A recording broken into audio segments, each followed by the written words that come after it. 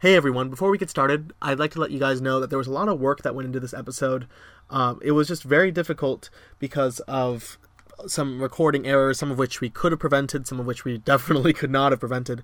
But yeah, in future episodes, it will be a lot easier to listen to. I tried making this as good as I could, given that everybody wants this out. Recording took longer than expected in itself, and then editing took a monstrous amount of time, so please understand that as you go and listen and critique the audio, I suppose.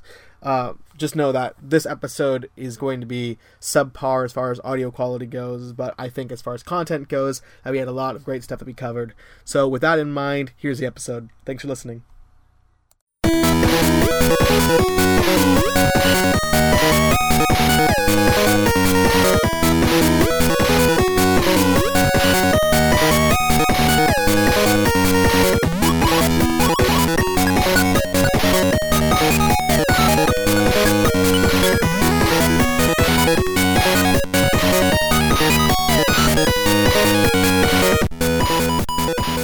Welcome to the Cubecast podcast, where sweet dreams are made of memes. Today is June 25th, 2420. I'm Waffo, and joined with me is Ronza.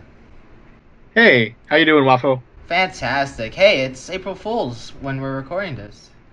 Yeah, I thought it was June 25th, 2420. Yeah, no, it's actually April 1st.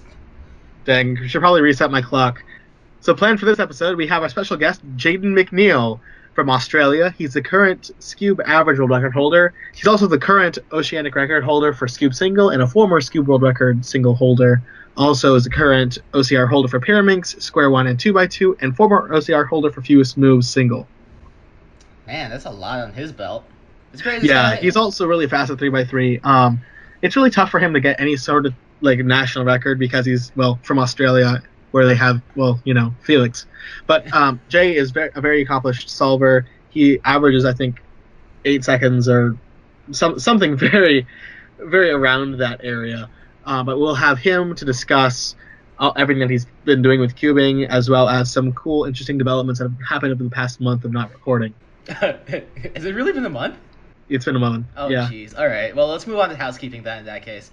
So we have our second puzzler winner. Congratulations to Damien Bias. You win $5 from thecubicle.us. Thanks to everyone who sent in submissions, and thanks a lot to the Cubicle for setting us up with a prize. We're also very, very, very open to suggestions when it comes to guests. Basically, if you want someone on the show, just let us know, and we'll try to contact them and have them on the show. So email us your guest suggestions at our email, cubecast@gmail.com. And we'd like to apologize for skipping some national records. With our last episode with Kit, we just forgot to cover some of them. And we're picking up a new structure. We're basically going to be recording the continental records and the world records and picking apart what we think is interesting national records. So, basically, that was our original intent, but we've ended up just reporting every single national record.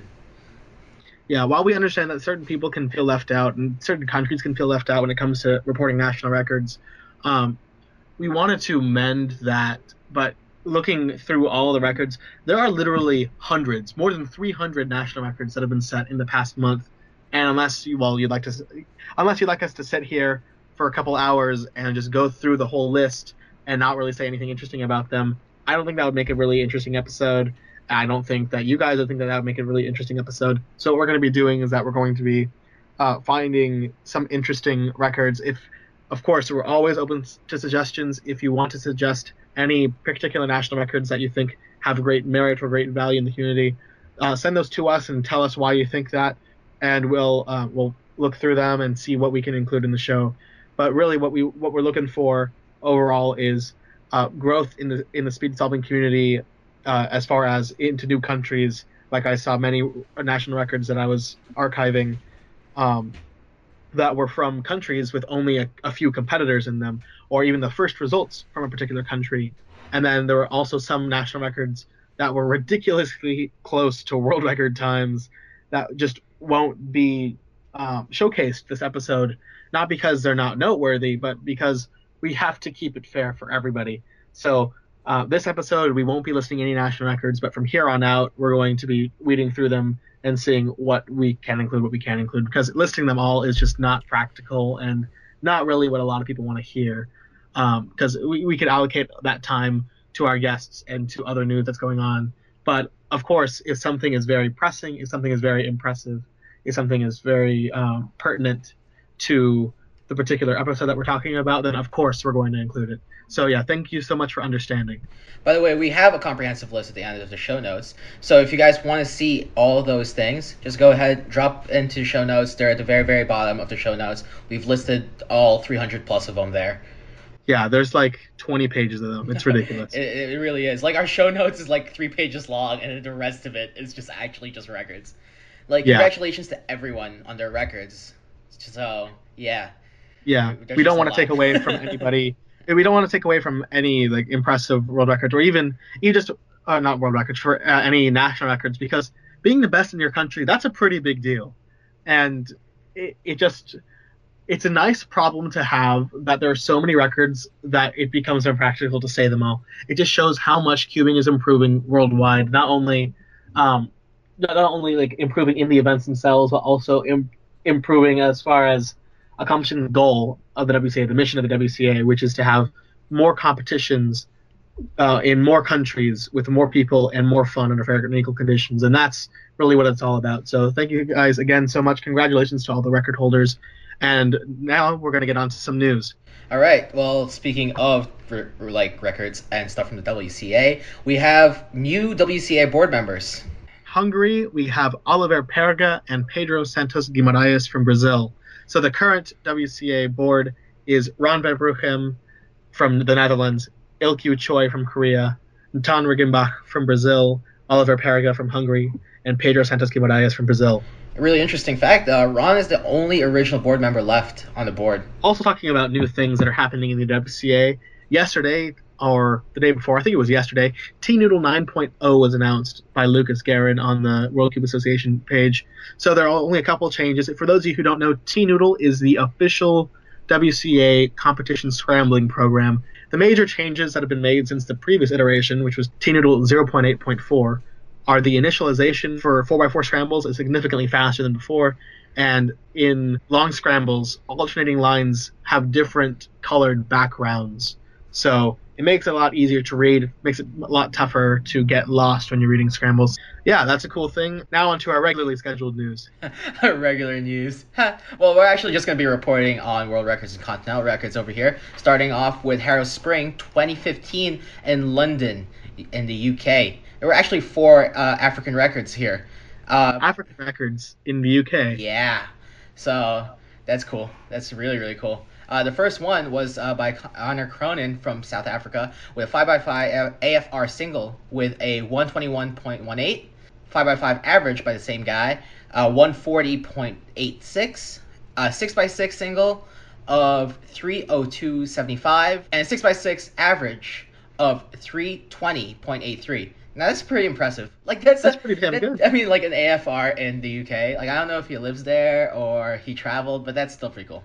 I'm pretty sure he lives there because I thought I saw his results from, or I know I saw some South African results from the UK site at FMC Europe. Oh, okay. So I think it was the same guy. I'm not entirely sure. I don't remember off the top of my head.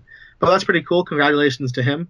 Now we're going to move on to, oh man, I have no idea how to pronounce this, so I'm very sorry. But Grudziad's Open 2015 in Poland, where there was a blind world record mean set by who else but Marcin Kowalczyk or Moscow with a 26.72 mean. That's ridiculous. I mean, like, there's really nothing left other to say than it's just ridiculous. I mean, it's Moscow. But the other thing is, like, very soon we'll talk about, like, what's even more ridiculous. Moscow Spring Open 2015, a 7x7 world record single by Vladislav Shevelsky, right? It's a world record single of 2 minutes, 36.58 seconds. What? Okay. First of all, I can't solve 5x5 at that time. I'm completely incompetent at 5x5. I definitely can't. Yeah, like, I've solved a 7x7 on a couple occasions. Once because, like, somebody just gave me a 7x7 and was like, yo, just take this. And I'm like, okay, let's scramble it up, and like casually start solving it. And like 20 minutes later, it was solved. I'm like, I don't get how anybody can do this in under 10 minutes, let alone like doing it in 2.5 minutes. That's crazy. Man, I get tired from doing 3x3. I can't imagine like just cubing for 2 minutes straight like that. Oh, yeah. Not only that, it's a 7x7. There's so many damn pieces. Like holy crap. Yeah, I get tired out doing like a Mega Mix solve. Like 7x7 is ridiculous. Yeah, all right. Speaking of other records, we got Abracadabra Magic 2015 in Merida, Venezuela, with 2 clock South American records by Jurgens Filiagi. I'm sorry if I mispronounced your name. I have no idea. There's a clock SAR average and single. The average is 8.65 and the single is 5.56, which is the single. Okay, the single world record right now is something like 525. Mind-boggling. It's insane. Oh yeah, definitely. I mean, I don't pay attention much to clock, but it must be pretty impressive to be able to do it that fast. Yeah. Like I don't even understand how it works, man. Too many like gears inside. I'm more fascinated by the mechanism rather than the puzzle. Yeah, I really like seeing when people these days like have GoPros and they do the overhead shot of So you can actually see the things moving around. Yeah. exactly. This clock is really boring to watch for a lot of people because they're like, I just see basically flip, Yeah. it's done. Whereas with cubes, you can really see all the colors moving around. But yeah, I really appreciate those solvers who have the ability to record with a GoPro and post that way because it shows just how technical and how precise your hands have to be. Same thing with Square One. Like Square One, you can't see a lot of what's going on really because people's hands are just moving too fast. All right, let's move on to the next competition. The Guangzhou More Fun Site 2015 in China. We got a blind ASR single and a blind world record mean by Kai Jun Lin. Yay, congratulations. Yeah, we're just talking about how the blind world record mean was ridiculous before. Here's what it is now. Oh, jeez. Well, like, it was... Oh, he beat Marcin. Yeah. Oh, I'm so sorry, Marcin. Yeah. So the Anyway, single was 23.97. That's for Asian record. And world record mean, beating Maskov's 2672, is a 26.41. Oh, What? Man. We were just saying how ridiculous Maskov's was, and then we just like, show up with nowhere Kaiju. Actually, he didn't show up out of nowhere. He's already good. Man, congratulations to him. Yeah, it's really nice to see blind. I think that this has been said before, but it's really nice to see blind not completely dominated by one single person. Because, well, Maskov has multi-blind. There's no question about that. But to see people continually getting better at blind in ridiculous ways for all the other blind events, that just goes to show just the overall development in cubing worldwide. It's just so cool. Speaking of also crazy with blind records, we have Edinburgh Spring 2015 in Edinburgh, Scotland, in the UK, where we have a world record 4x4 blindfolded single by Ollie Frost at 2 minutes 10.47 seconds. What? Oh, jeez. Think 4 blind is faster than 7x7. Is it? Yeah. Oh, damn. 4 blind is right between 6x6 and 7x7. Hot damn. So it is. Oh, that's scary. Ollie's good though. Ollie's are really awesome. All those guys who've gotten 4x4 blind world records are amazing, obviously. Yeah. Like, I remember didn't Faz have it at one point? Oh, yeah. Yeah, that was like, nobody expected that. It was a super easy scramble or something. Yeah, but many congratulations to Ollie Frost for being pro at that. That's I can't fathom how one would even decide to that. Because like, I tried 4 blind. Nah, it's hard. I'm good. It's hard. Yeah, things are hard. So let's move on to the next competition, the Tokyo Pyraminx 2015 in Japan. Yay! We had a Pyraminx ASR single by Minato Imai with a time of 1.8. Single. What? Yeah! 1.8 Pyraminx, like... I don't know how people turn Pyraminx. I still don't. Like, I still have trouble turning Pyraminx, to be honest. I'm pretty sure it's with their hands, but I still don't get how. Yeah. It's the tips that get you, for me. Yeah, like, how do you even... How do you even turn the tips? Yeah, like Rob Yao posted a video today on speed solving. Of it was titled Minato Imai Pyramix ASR single of 1.93, but it was really just a video of Yohei Oka from like 4 years ago or 3.5 years ago getting the ASR single of 1.93, and you can clearly see the Pyramix like flips over, and then he kind of slowly goes for the tip and stops the timer And it's in still 2 seconds. Yeah. Like, it's so nonchalant, but it's still so, like, how? How does that even happen? I don't get it. All right, next competition we have is, well, we're going to talk a lot about this in a sec, but we have FMC Europe 2015 in 22 different cities in 18 different countries all across Europe. And the only record that we're going to be talking about from that was the FMC Asian record mean set by Tomoaki Okayama from Japan, who currently holds also the world record single for fewest moves at 20 moves. So his ASR mean is 27.67, and think 27.67 at that competition didn't even podium. He got 5th place.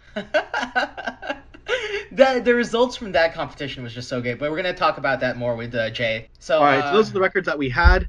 There were no results currently reported for REC Cube Open 2015 in Chennai, India, the SCMU ICT Open 2015. Shout out to Akshay Rao, by the way, in Mumbai, India. Polish Open 2015 in, well, Poland, and Johns Hopkins Winter 2015 in Baltimore, Maryland. They're just not uploaded yet. When those are uploaded in the next episode, we'll cover any records that are beaten there. Quick editor's note. At this point, I actually was able to use my microphone, so it's going to sound better from here on out. And without further ado, we have the current Scube average world record holder, Jayden McNeill. How you doing, Jay? I'm doing great. What about you? Doing pretty damn good. How's life? How are your strawberries? Pretty good. Pretty tangy. Delicious, indeed. That's pretty tight. Hopefully you don't get them all over your computer screen, all over your... I actually squirted one a few minutes ago. I had to wipe it up. It was kind of good gross. job. Good job. All right. Welcome, Jay. After the break, we're going to be talking about stuff like how you got into cubing, where you are with cubing now, about FMC, all this other great stuff after this commercial break. It's brought to you by the Cubicle.us.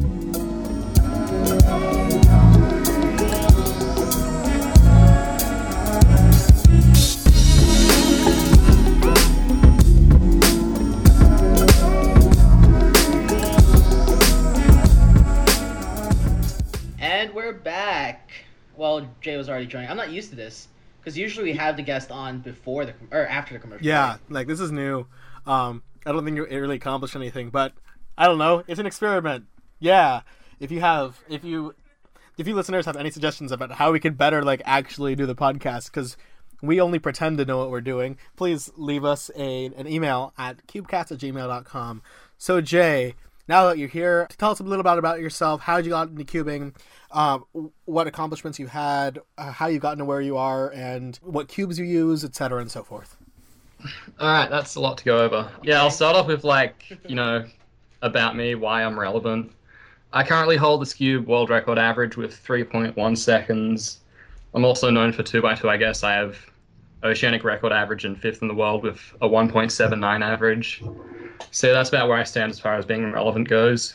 How I got into cubing, about 4 years ago, a few friends at school were doing it, not really for speed, they could just solve it, and I thought it was pretty interesting. So I looked up a tutorial online, learned from Dan Brown's video, I'm sure many of you have as well. And yeah, the interest just kind of spiraled from there. How I progressed, kind of just practiced, looked at what fast people did, and emulated that to an extent. For beginners, I really don't think that step is as necessary as just doing solves. Because I think as you practice something, you get more efficient at it over time, whether it's with how many moves you do or your hand ergonomics or whatever you want to call it, and how much you rotate. Your look ahead, that's another thing that just naturally improves with practice. But also seeing how fast people are doing it is interesting because you might see some sort of difference in turning style or how they rotate for a certain case or whatever it may be. But yeah, if you're a beginner, just practice, you'll be fine. Yeah, what do you average on all your events right now? Let's see, 2x2 is really low 2, and then sub 2 if I feel like it. 3x3, let's say mid-high 8 seconds. 4x4, low 35 to mid 36. 5x5 can range from like a minute 15 to a minute 20. 6x6 is like 230 to 240. And then 7x7 is kind of a train wreck because I don't have a good cube. I'd say like maybe low 410 on a good day, but whatever. One-handed, this is interesting. I used to average like low 14, maybe high 14, but I've since changed turning styles because I used to use all of my arm moves with ring finger. But recently, after getting a really good official average, I decided to change because I'm just really sick of my turning style. It's bad, it's gross, it's not effective. So I switched to pinky, and now I'm averaging like low 16 with that. What other events are there? Pyraminx, like high 3, I guess. Square one, what I average, like 17, 18 or so. Clock is like sub 10, maybe low 10. Megaminx, I'd say like a minute 15. Then Scube is like mid-low 3 or so. Okay, what other events are there? Blinds. Yeah. Blind, yeah, let's skip that. What else is there? Fewest moves. Oh yeah, fewest moves. I can sub 30 like most of the time, I think. Feet, that's like sub 120, I guess. Wait, really? Yeah. You actually Damn. Or do you just Yeah, I'm practicing for Worlds just because it'll help my sum of ranks and get more records on my profile. Yeah, where are you on the sum of ranks list right now? I think I'm like top 15 for average and then something god-awful for single. So the real interesting question is, are you better than Mitch? Depends how you define better. If it's off of sum of ranks, then unfortunately no. So Right. we briefly went into FMC real quick. There were a lot of notable results from FMC Europe, basically. And since you are someone who averages sub 30 on consistently almost, what do you think what do you think of the results basically from FMC Europe? There was a lot of really good results. Yeah, I think it's really cool because the podium was like crazy. I wouldn't have expected like, what was it, 4 or 5 people to get 26 averages, which is like... Yeah, we had the podium, or the top 4 I should say, were all sub 27. And then in 5th place was Tomoaki Okayama with, what did we say earlier? It was 27.67, I think. So it was only 4 people that got 26, but I mean, that's still, like, fuck. Oh, yeah. And then Sebastian Tronto got 8th place, like, with the sub 30. That's ridiculous. Yeah. Like, just thinking of the scale of the competition, like, you have 170 plus competitors in 22 different sites all across Europe, time syncing everything. If anything, like, this goes to show, like, the proof of concept of having time-synced competitions across many areas. Of course, it gets much more difficult once you get out of FMC. Yeah, speed-solving events would be, like, another story, no question. Oh, yeah, definitely. Yeah, like, last episode, Kit was mentioning all these concerns that are all completely and utterly valid, but I think that it's super crazy to have so many amazing people at FMC from Europe and from Japan to have Tomoaki Okayama be like, yo, this weekend actually works out for me. I'll be there. That's pretty awesome.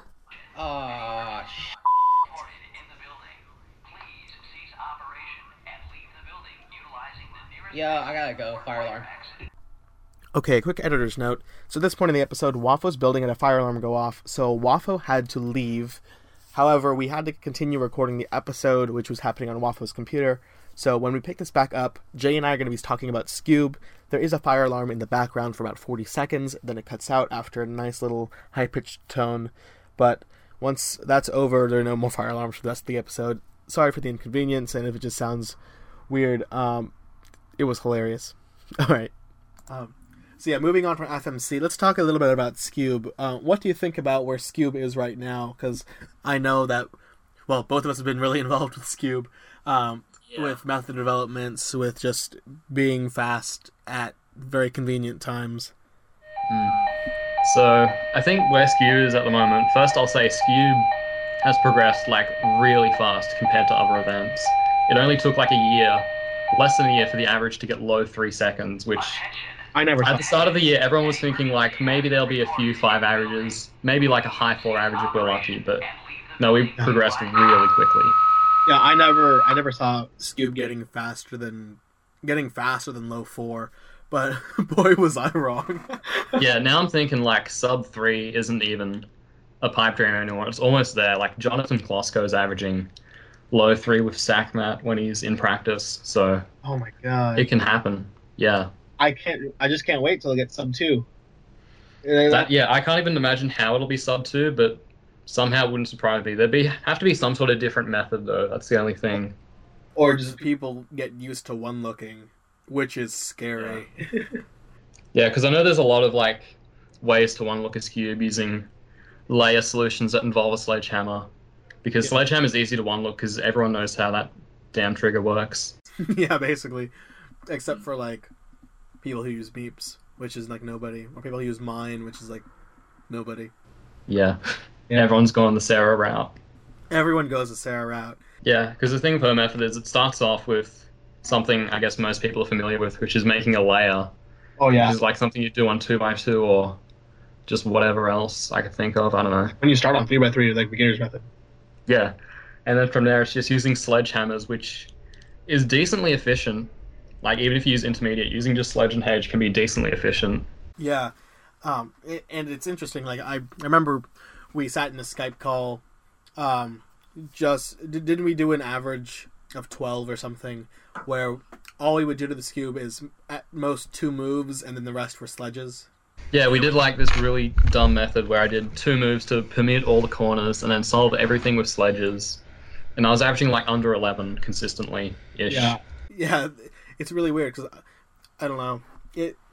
Scube, I didn't realize how trivial Scube could get in that way. I guess Dean Beardsley has that on me, but whatever. Happens. Thanks, Dean, for giving us the advice that we actually really needed. Oh, Dean. Seeing that it was actually a lot more simple than we'd ever considered. But I don't know. Looking ahead on Scube is still one of my hardest things to do. I can sit there using 14 and a half of my 15 seconds of inspection, just trying to look ahead as much as I can. Like, how much do you usually look ahead in every one of your solves?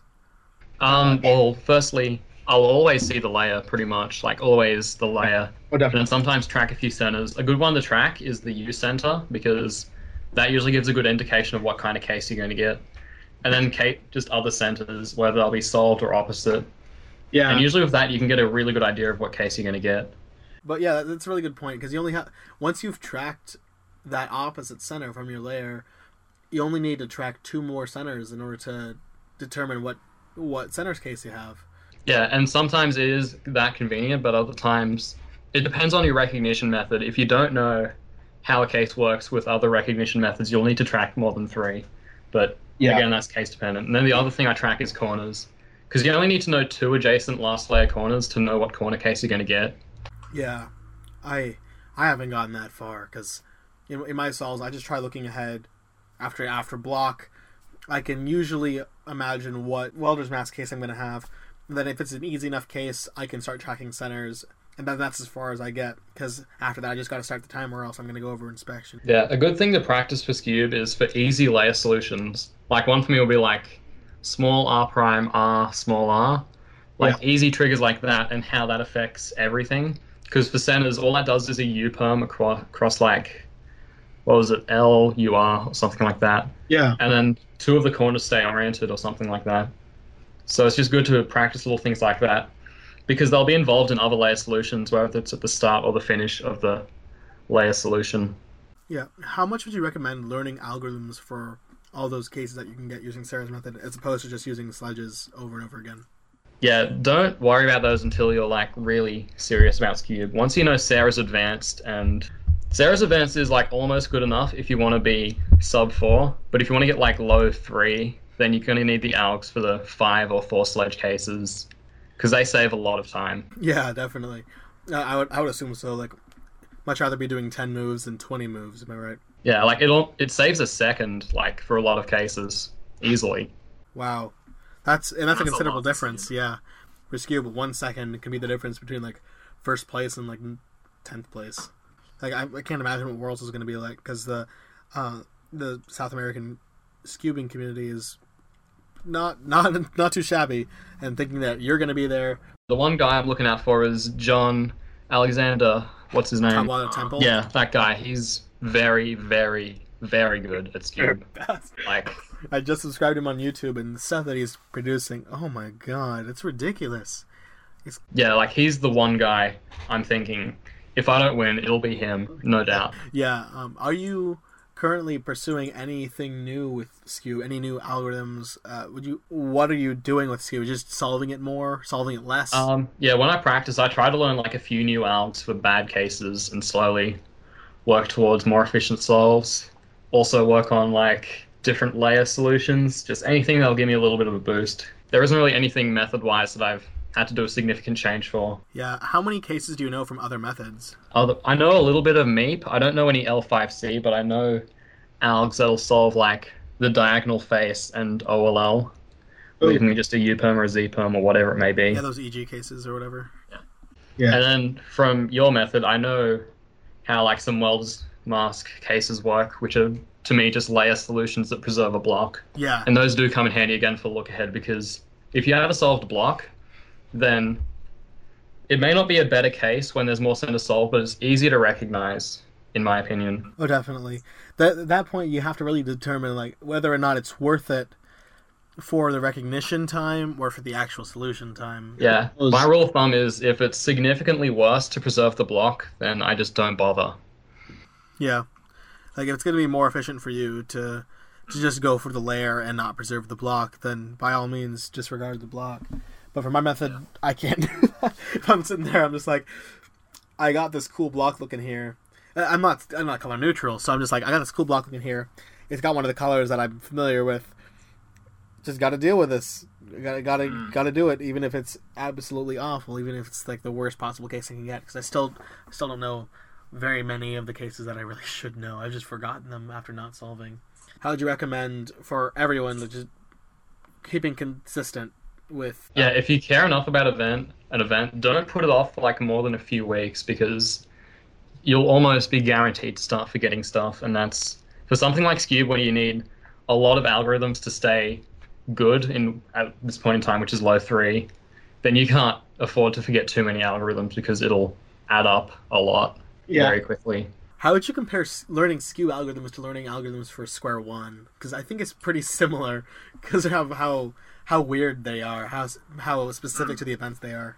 Well, I'm not too familiar with learning Square One algs. I used to know a few like weird parody ones, but I think the thing for Square One is, maybe it's because I'm not familiar with Square One, but to me, a lot of the solutions just don't make sense for Square One algorithms, whereas for Scube, you can at least track layer pieces and sort of just put them in differently. Because I know there's a lot of cases on Scube that are just taking the corner out and then inserting it some really weird way, and that makes them a lot easier for me to learn.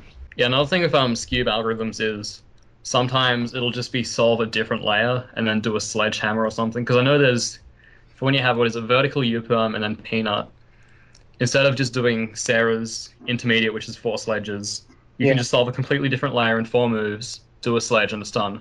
So that's half as many moves, and it's like equally as intuitive. Let's move on to the Pyraminx, because you have the OCR for Pyraminx, and Tim Major doesn't. All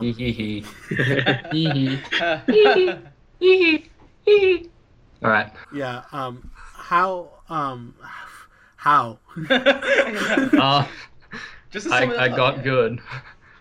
Like, how do you turn? Jeez, like, I still don't know how to turn. Like, this has been an issue, a reoccurring issue, is how to turn Pyra.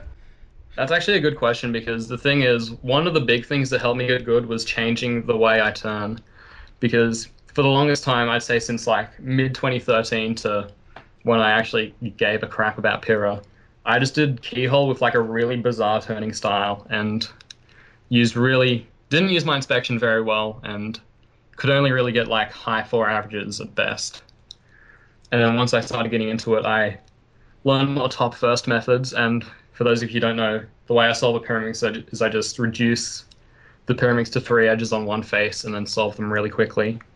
So I learned a bunch of methods that did the first step, and then practiced that a lot. And then I watched, Drew Brad's how he turns, and just sort of tried copying that a little bit, but also using some ideas and applying them in different ways. So yeah. Yeah, that's pretty cool. I have no idea how turning that fast just happens. Of course, after doing it for a long time, you're just like, oh yeah, it's just like using my hands, but no. Yeah. Well, one thing that helped me was, since the way you sort of turn a pyramid is you have like two hands turning at the same time on different tips, sort of practicing doing like two-gen turning re-gripless, because that was something I used to not do, and it really was not pretty. So learning to do that re-gripless did help a lot for different cases or whatever it may be. Yeah, for sure. Also talking about methods, in general news, we have a whole bunch of method news for 3x3 specifically. Recently, there have been a lot of one-look last layer subsets that have been coming out, particularly this one by Jabari Narudin called Line. Did you happen to see this? Yeah, I looked closely at it. It's definitely a cool idea. As somebody who's very fast at 3x3, which is I consider to be sub 9, or at least for right now, what do you think of all these developments in one-look last layer stuff, or ZVLL or OLLCP, any of those things? Yeah, well, the way I see it, if an algorithm is good enough, and by good enough I mean like significantly faster than doing OLL to PLL, and if the recognition is straightforward, definitely try to learn it, because it's pretty clear it's going to save you time. That's the way I see it. Yeah. I don't know if you saw the algorithms for the Line, but they're actually like really, really finger friendly. Like they're I really looked at them. good. Yeah, he knows what he's doing when it comes to algorithms. Would you of actually course. like consider learning these cases, or do you actually already know a bunch of one look? Well, the funny thing is, I actually just know a bunch from experience, but I could learn more, definitely. Just, I don't know, a bit lazy at the moment. Understandable. What is this one look OLLCP EP? Yeah, I'll explain it briefly. It's just, for an OLLCP case that's bad, and by bad I mean bad enough where it would be better to do OLL and PLL, they're just one look last layer algorithms, so you learn, 12 for each OLLCP that's bad, and you can always skip PLL. So in that case, it's like a lot faster, but I don't know if recognition's going to be as good. No, definitely not. I wouldn't think so. Yeah, it's kind of a fine line. Depends on the case, really. Oh, okay. Interesting. Yeah. Because if you have one of the awkward cases for OLL, and we have the worst possible CP for that, trying to look at your edges, one of the main reasons why ELL isn't nearly as popular, recognition isn't nearly as easy as, that doesn't come as naturally to people as OLL PLL does, because we keep drilling into people's heads, oh yeah, just learn PLL and then learn OLL. But with ELL, you have this whole different scheme, this whole different way of trying to approach the puzzle that's really unfamiliar to so many people that it probably wouldn't be worth it for them to learn cases of that caliber. Yeah, the problem with ELL is that the recognition is purely just look at the orientation and then look at the permutation and just do whatever algorithm accordingly. Whereas with PLL, since orientation's already done, you can just look at permutation. So that's already half of it cut down. And then the other thing is there's blocks that will show up for pretty much any case, except for like a handful where there's no blocks. Yeah, and for ELL, the only blocks you can have are if an edge is solved in place. Yeah, exactly. Everything else is just like color association, really, or just straight up looking at cycles. Yeah, and then, opposite edges with other pieces always stick out a lot more as well. So PLL recognition is definitely a lot better than ELL. And also the algorithms are better because I don't know why, but ELL algs just suck. There's a lot that are just pretty bad. Like I know about 2/3 of ELL, but I think that for the case that I know, I have pretty decent algorithms for. I just do PLL faster. There's no question about it. Yeah. My PLLs, I've done so many thousands of solves with them that it's just clockwork now, except for things like, the G perms, but let's not talk about that. G perms. You and your G perms. Oh my gosh. Don't even start. Look at you. Yeah, there are good ELL cases, don't get me wrong. Like anything that's a 3 cycle, or maybe even like a 2 flip, those are decent, but also they have good recognition because they all have at least one edge solved. Yeah, definitely. Like I only know the cases that have pretty decent recognition. All those the 2 adjacent flip ones with a U-perm where one of the edges is flipped in place, like I'm not gonna bother with that because that's... Yeah, those are just nasty. Yeah, they have nasty algorithms, they have nasty recognition, just not worth it in general, so probably never learn those. Another interesting thing regarding like 3x3 methods in general, a couple weeks ago, Statue Korik posted a thread called Let's Talk About Petrus. Did you happen to see that? Yeah, and this is something I've been thinking for a really, really long time, and I'm sure a lot of people have as well. Yeah, For those of you who don't know, Sachikorik is a pretty old solver, or he's been solving for a long time. He came out with the term Big Four, basically. Yeah, he came up with this term for 3x3 methods called the Big Four, which would refer to the CFOP or Friedrich method, Roux, ZZ, and Petrus. Usually in that order, most viable to least viable, or most popular to least popular. Thinking about it now, I don't know any people who use, or I don't know, I should say any, I don't know many people who use Petrus as their primary method. Even on speed solving with their tens of thousands of people, this doesn't show up as much. What do you guys think about Petrus being viable as a method right now, considering all the advancements with CFOP, which is the obvious one, and then much more recently with Roux? Yeah, I've been thinking this for a while. Just Petrus just really isn't viable. All of the steps are just 2x2 is kind of, how do I say it? It's weird to inspect for a block like that. Then I guess so is a Roux block. I don't know how to explain it. Yeah, it depends on your recognition style. Yeah, I'll leave that out. I guess 2x2 can be a good step, but then expanding to a 2x2x3, the difference between like Roux block building and then Petrus is Roux has like one set out block that you're meant to do, and it means it's easy to look ahead for because you know what you have to do. With 2x2x3, there's 3 possible spots to expand for and like 3 entirely different corners of the cube, meaning if you want to do like the most efficient solution possible, or at least a very, very good solution, then you'll probably have to rotate a fair bit. And something like that. That's so fun. And it's a weird step to do on the fly, expanding a 2x2x2. I can't think of anyone who's found a really good way to transition between the two without just planning the whole block and inspection. Mm-hmm. Yeah, and rotating around a 2x2x2 is just a lot different from what people are used to, because like a lot of people are used to doing Y rotations, or with Roux solvers don't rotate at all, ZZ don't rotate literally at all. But with Petrus, if you have the 2x2x2 like in the DFL position, you have to like turn your left hand all the way clockwise in order to like even. It's just very different. It's a whole paradigm shift with being able to recognize pieces, being able to identify what would be best to do next, simply because of how free the method is. Yeah, and then from there, so after the 2x2x3, which requires a lot of rotating and a lot of thinking on the fly that really just isn't good for speed cubing, where Roux, you don't have to rotate at all, you know where the block pieces have to be. It's got a good move group because it's just R, U, M moves. But anyways, after the 2x2x3, you have to orient all of the edges, and I guess years ago when cube hardware was relatively bad compared to what it is now, the idea of orienting all the edges and reducing the F12 to just R and U moves seems good because it's a fast move group for, I guess, bad turning cubes. But now, nowadays, it's clear that 2gen isn't the best, or isn't clearly the best move group, because RUF can be very fast, RUD can be very fast, etc. MU can be really fast. Yeah, like, it's not just RU that's clearly the best, it's just a different move group you're reducing the cube to for some reason. Not to mention the recognition. Like, if you're, like, say, when you're trying to expand your 2x2x3, you have to rotate the cube, so then you build a 2x2x3 to a particular way.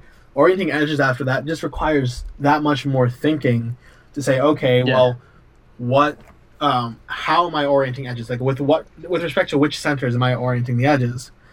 And then actually going out and doing it and finishing it's really weird. Like, again, comparing it to Roux, because Roux has an edge orientation step as well.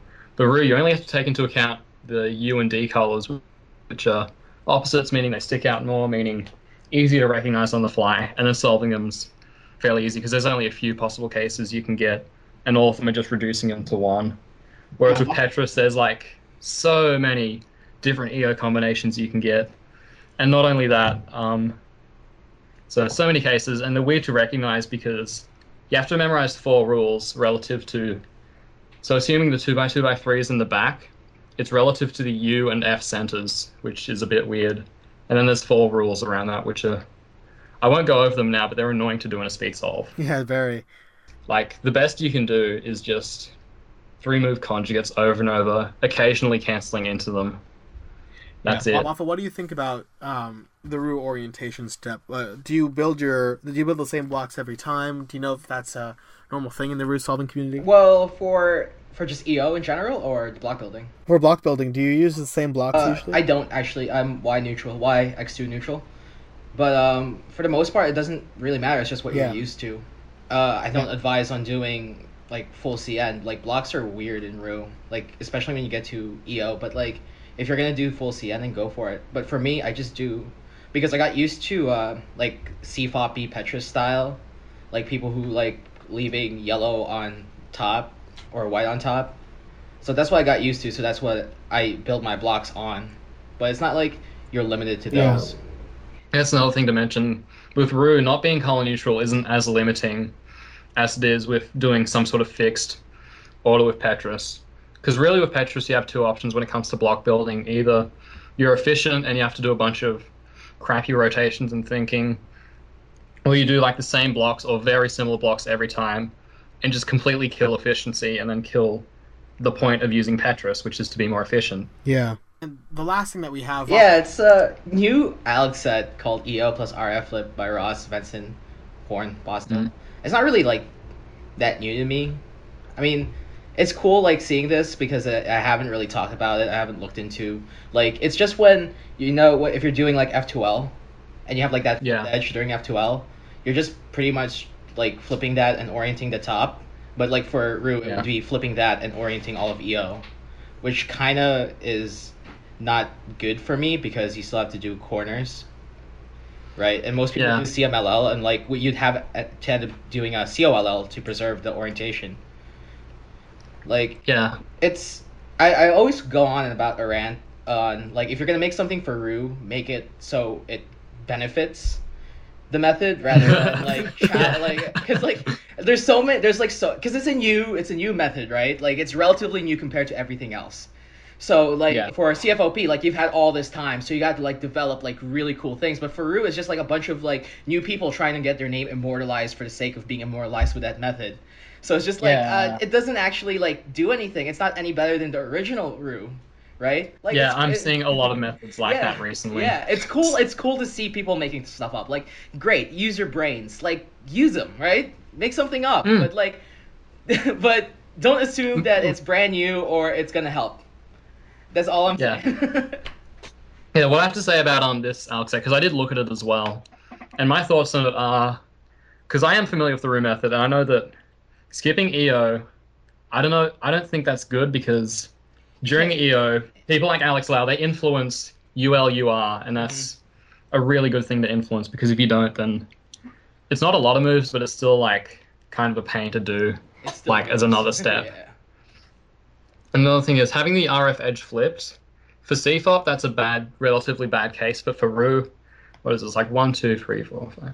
It's like 7 moves to fix, and it doesn't seem like that bad of a case to me. Maybe I'm wrong. I don't know. What do you think, Waffle? Do you think having the RF edge flipped is a slow case for Rue, or is it's a relatively fast case because you're just pretty much putting the flipped edge on M and then just doing MUs. Like it's MUs are like with the cubes we have today, it's really really easy and really really fast to do.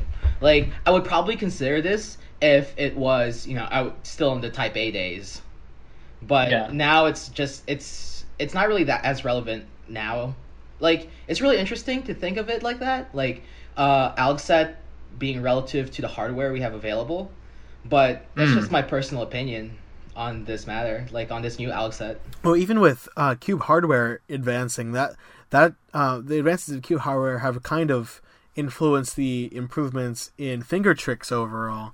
You look at people who've been cubing since the 80s, and you look at their styles of turning, it's so much different just because they had so different of hardware back then that they had to really use their whole hand in different cool ways. Have you ever seen some of the solves from the 1982 World Championships? Yeah, it's a totally different style because the cubes are just so much slower, so much not tolerant to corner cutting, so you have to be exact.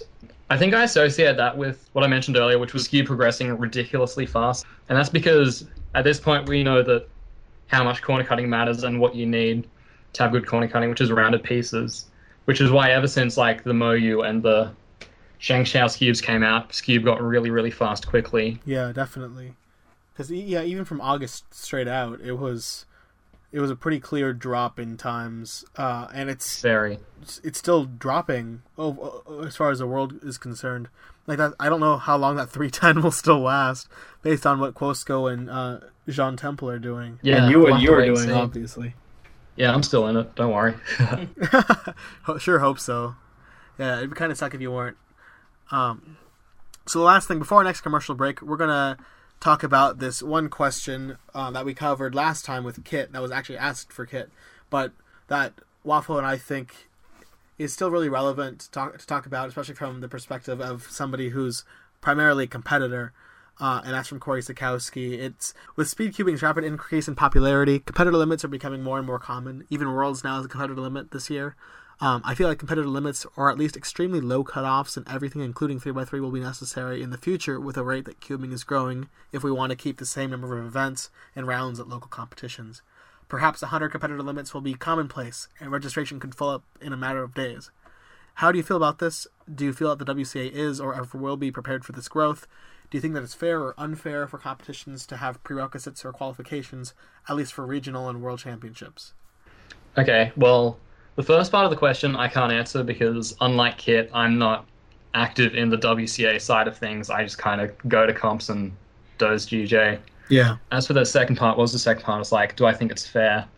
Yeah. I think I can see why people would think it's unfair, but I think it's going to get to the point where it's justified, and I think you can't just have bigger venues. You can't just get bigger venues over and over again. You're going to need to draw the line somewhere. You're going to need to... What do you think about... All right, go ahead. Yeah, if you're like, I don't know, averaging some slow time, then you shouldn't be allowed to compete at some really high up comp if there's going to be so many people wanting to go that deserve it more than just some kid. Sorry if that sounds, dickish, but it's true, and it's justified, I think, once it gets to that point. What do you think about changing the WCA time limit from 10 minutes to something faster? That would be interesting, because really 10 minutes that's not hard. It took me maybe a few days to get like under 2 minutes consistently. Yeah. Especially considering that how few people will go to a competition for the first time, compete in 3x3 and get anywhere near that time. I checked recently, there's only 2 people, I think, who have ever gone over 10 minutes officially. That's out of like 30,000, over 30,000 official competitors. So yeah, you can do the math there. Yeah, it's crazy because to think that cubing is growing as fast as it is, we might have to consider tougher. Well, I don't know if a WCA limit, but as far as local competitions go, it's going to be near impossible. It's going to be super competitive in order to even try competing. You'll have to actually be good in order to compete, which is totally not in the mission of the WCA at all. Yeah, because the mission was like fair. Yeah, it's more competitions in more countries with more people and more fun under fair and equal conditions. And size almost kills that. Well, here's the thing. It's still fair and equal. It's just the standards raised a bit. But as far as more people and more fun... Because there's still a lot of people, because the community is growing, but I mean, more people isn't always better. I mean, would you want to go to a Worlds in like a relatively, not small, but like same size as US Nationals with like, let's say 2,000 people? Do you think more people's better there, or like? Oh, not there. Yeah. But as far as the more people goes, it's like I think it's more people across the board, but there's got to be a point where cubing gets too big for us. Collectively. That's what I'm saying. It will get too big for its own good because we can't just keep getting bigger and bigger venues. It just won't work. Of course, in the 80s, it was kind of big and then immediately dropped off as this big trend. But since 2003, this is an ongoing community. And do you see yourself stopping cubing anytime soon? I can see myself stop being competitive once I'm like way past my prime to the point where it's like pathetic if I actually try to keep staying on top. Yeah. But I mean, aside from that, I want to still like, hang around, see people at comps and whatnot. Yeah. I guess. And that's the thing. Like, this activity draws people together. It keeps people engaged. And yeah. Even if people... But if it gets to the point where, you have to be a certain speed to compete, then I can see why that would annoy people. But if this is going to still be a competitive community, then it's kind of just how it has to be, in my opinion. Yeah. It is called a competition, you know. Yeah, it's not just like a meetup. gathering. Yeah, for the longest time, competitions here in the Bay Area, I would just go to them knowing that I wasn't going to do too particularly great as far as everybody else was concerned. But I would go as a social gathering to just see other people who are involved in the involved in the activity that I'm in, and that's all it was to me. Of course, now being a competition organizer, the complete paradigm shift. But with cubing growing as much as it is, I think it would. I don't think that anybody's going to be... I don't think that like a whole substantial amount of people are just going to be leaving the activity entirely, just not showing up to things, not keeping connected with everybody, because of how well cubing brings people together. Yeah, I'm definitely not going to leave community as a whole, like, ever, really. Yeah, I can't do that. Well, thank you so much for your responses for that, Jay. I think we've all really enjoyed the discussion. After this commercial break, we're going to be back with some listener questions and all that stuff. So here's that commercial.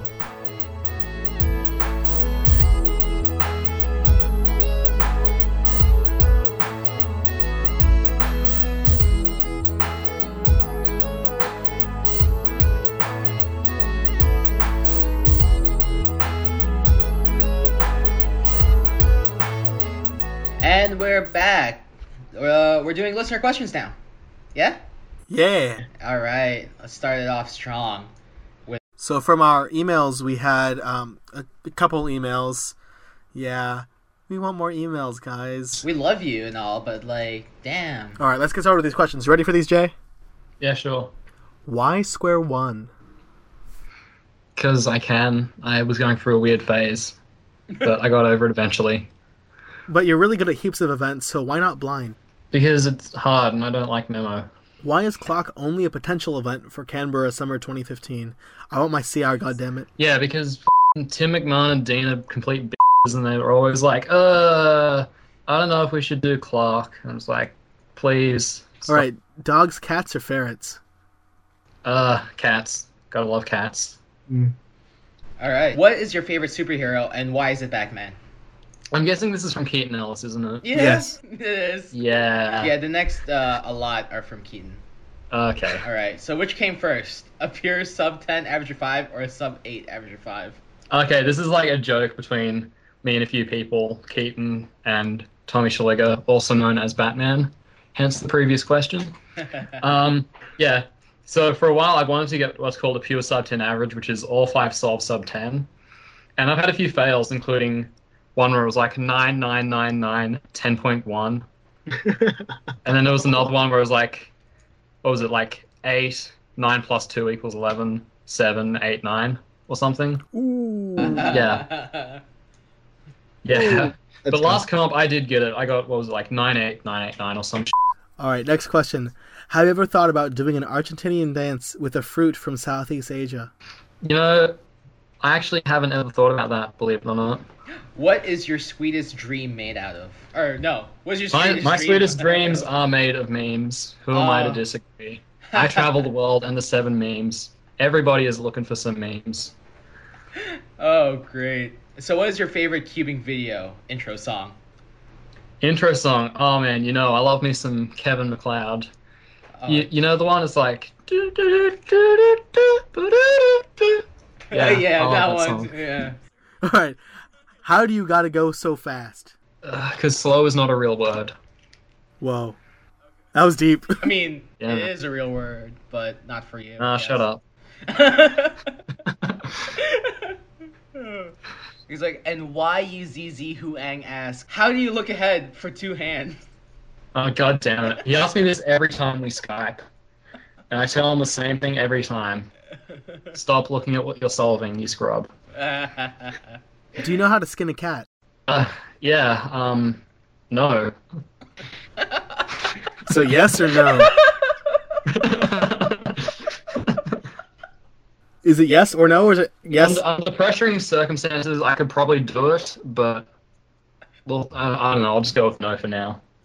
Alright. Leave that for another episode. How do I look ahead for 1 hand? How do I look ahead? Yes. But is this referring to me or Andy or This is referring probably to Keaton.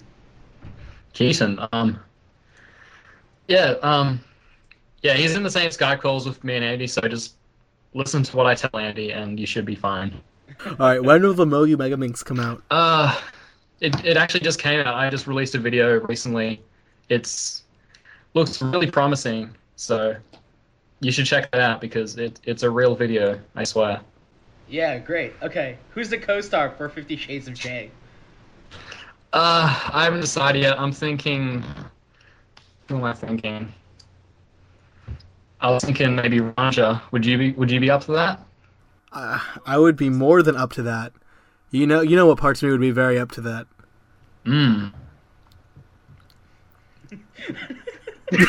God, this is so uncomfortable. All right. Timoy the Batman asks, have you ever boxed with a kangaroo? Why?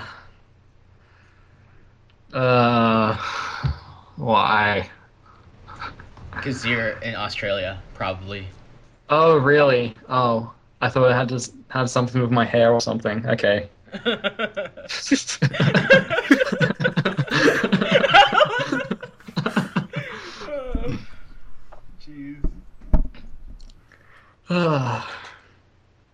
So, have you ever boxed a kangaroo?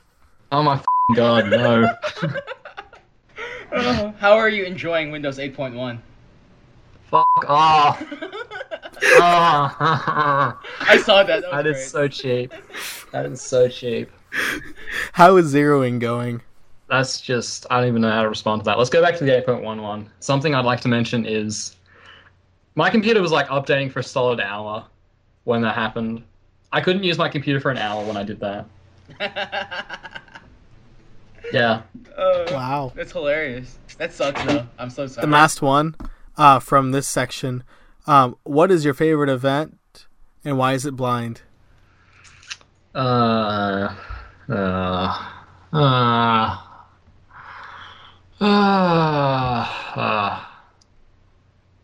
right. Now we're going to be moving on to our Facebook questions. First one from Kit Clement. Dank? Yes. From Ryan Gaju. Are you Jay McNeill? I don't know. I'll have to go check. All right. From Rob Stewart. Have you tried Felix's rice pudding? I've tried, but he's real stingy about that shit. Oh yeah, from Ross. Svensson Hornsbell. Furries? Question mark? Furries? Those like those cat people who, like... Yes. What are they? They're like from Tumblr, aren't they? Yeah. They like identify as cats and like... Yeah. Yes. Yeah, I'm aware they exist. Alright. Let's leave there. Ross also asks, if Cubers were porn stars, who would have the best unit? Ro Hessler. Alright. Alright, from Arlo Sims, who sent a ton of them, what motivates you to practice? Well, I guess just a few things, I guess. First, I like to set maybe some small goals for myself for different events. Like, right now, I want to get decent at Megaminx, let's say top 100 or so. But also just enjoying the puzzle, because right now, I don't know why, but Megaminx is just fun to solve, so I've been practicing that a lot. So yeah, just a mix of enjoyment and small personal goals. That's pretty cool. Like, do you aim to be more balanced, have balanced speeds for the events, like a good summer ranks, or are you trying to really get good at just a few events right now? It's kind of a mix of both. Anytime I try to improve something, like for the purpose of summer ranks, let's say clock, I try to get like really good to the point where it's not just, I'm good at a few events and then mediocre at everything else, because that's kind of what Mitch does. Whoops. True. Shots fired again. Jeez. What Pew pew. We kind of already went on this. Things you wish were changed in the cubing community / world. Well, I don't know if I really wish, but I mean, we did talk about how eventually there's going to be less nubs at comps due to the fact that we need to downsize somehow, and that's the logical place to do it. But like, other than that, would you add anything to it? I don't know. I like the atmosphere. I like comps. Would you add any unofficial events that we're about to do? I like 3x3x5, but really, I don't think that's ever going to happen. How about any unofficial events that we're about to do right after this section? Oh, I see what you're getting at. Yeah, no.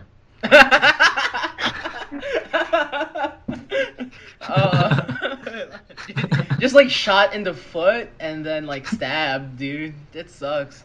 Julius Caesar I love you, style, Ronja. man. What are your goals for the rest of the year?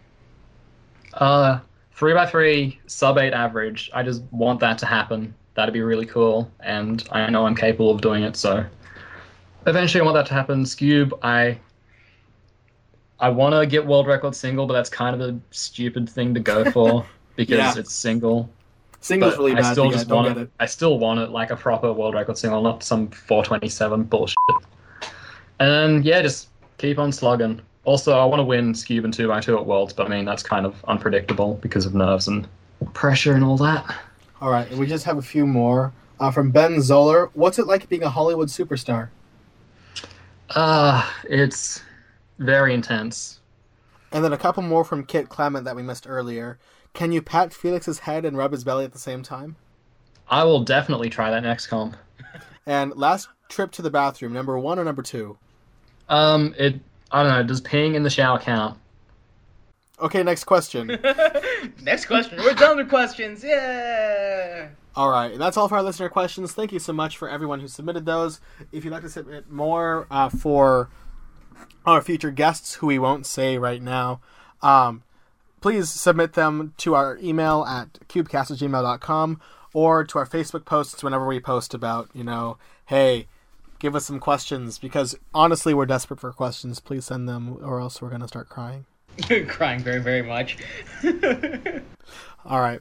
And with that, leads us to our next segment, Skype Team Blind. Oh, goody. All right, let's get the scramble. Scramble All right. on the dock. It's at the very, very bottom. I also put up the alg.cubing.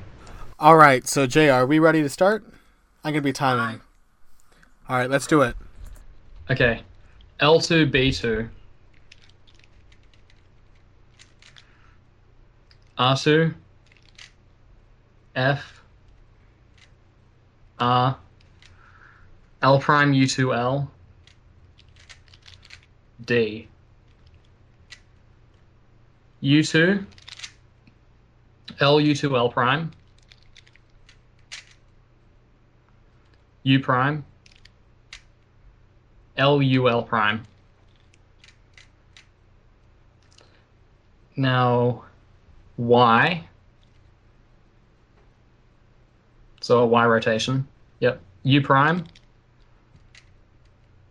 R U prime R prime. U prime. L prime UL. U. L prime UL.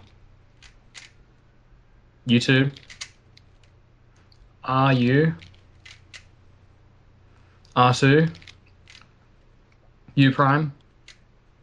R. U prime. R prime. U2 R. And then U.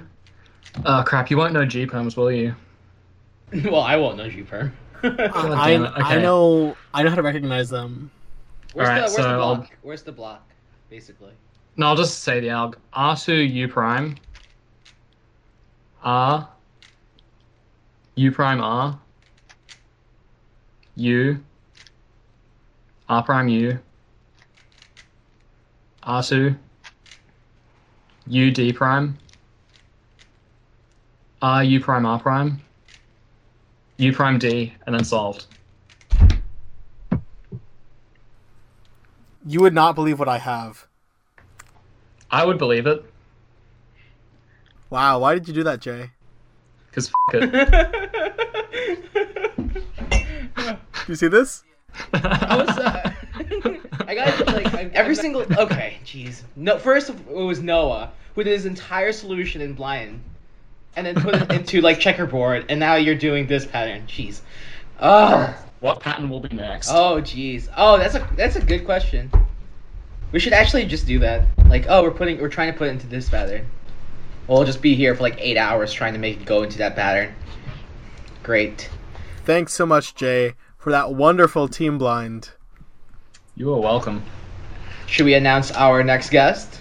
Yeah, our next guest is a mystery, aka to be announced. So send us your questions for our mystery guest, and if we like them enough, we'll feature them on the show next time. That pretty much sums up the episode, right? Yes, indeed it does. All right, so thanks so much again for listening. Yeah, thank you so much, Jay, for being here and doing the awesome thing and putting up with our shenanigans the entire time. Anytime. Yeah. So, for all of our listeners, thanks so much again for listening. You can catch this episode and all others at cubecast.cubing.net. Email us your questions, taglines, submissions, anything you like at cubecast@gmail.com. Be sure to like us on Facebook and follow us on Twitter, as well as follow our RSS feed and keep a watchful eye out for updates in our speed solving thread. Great. And so that's the end of the show. Yep. Until next time. Peace.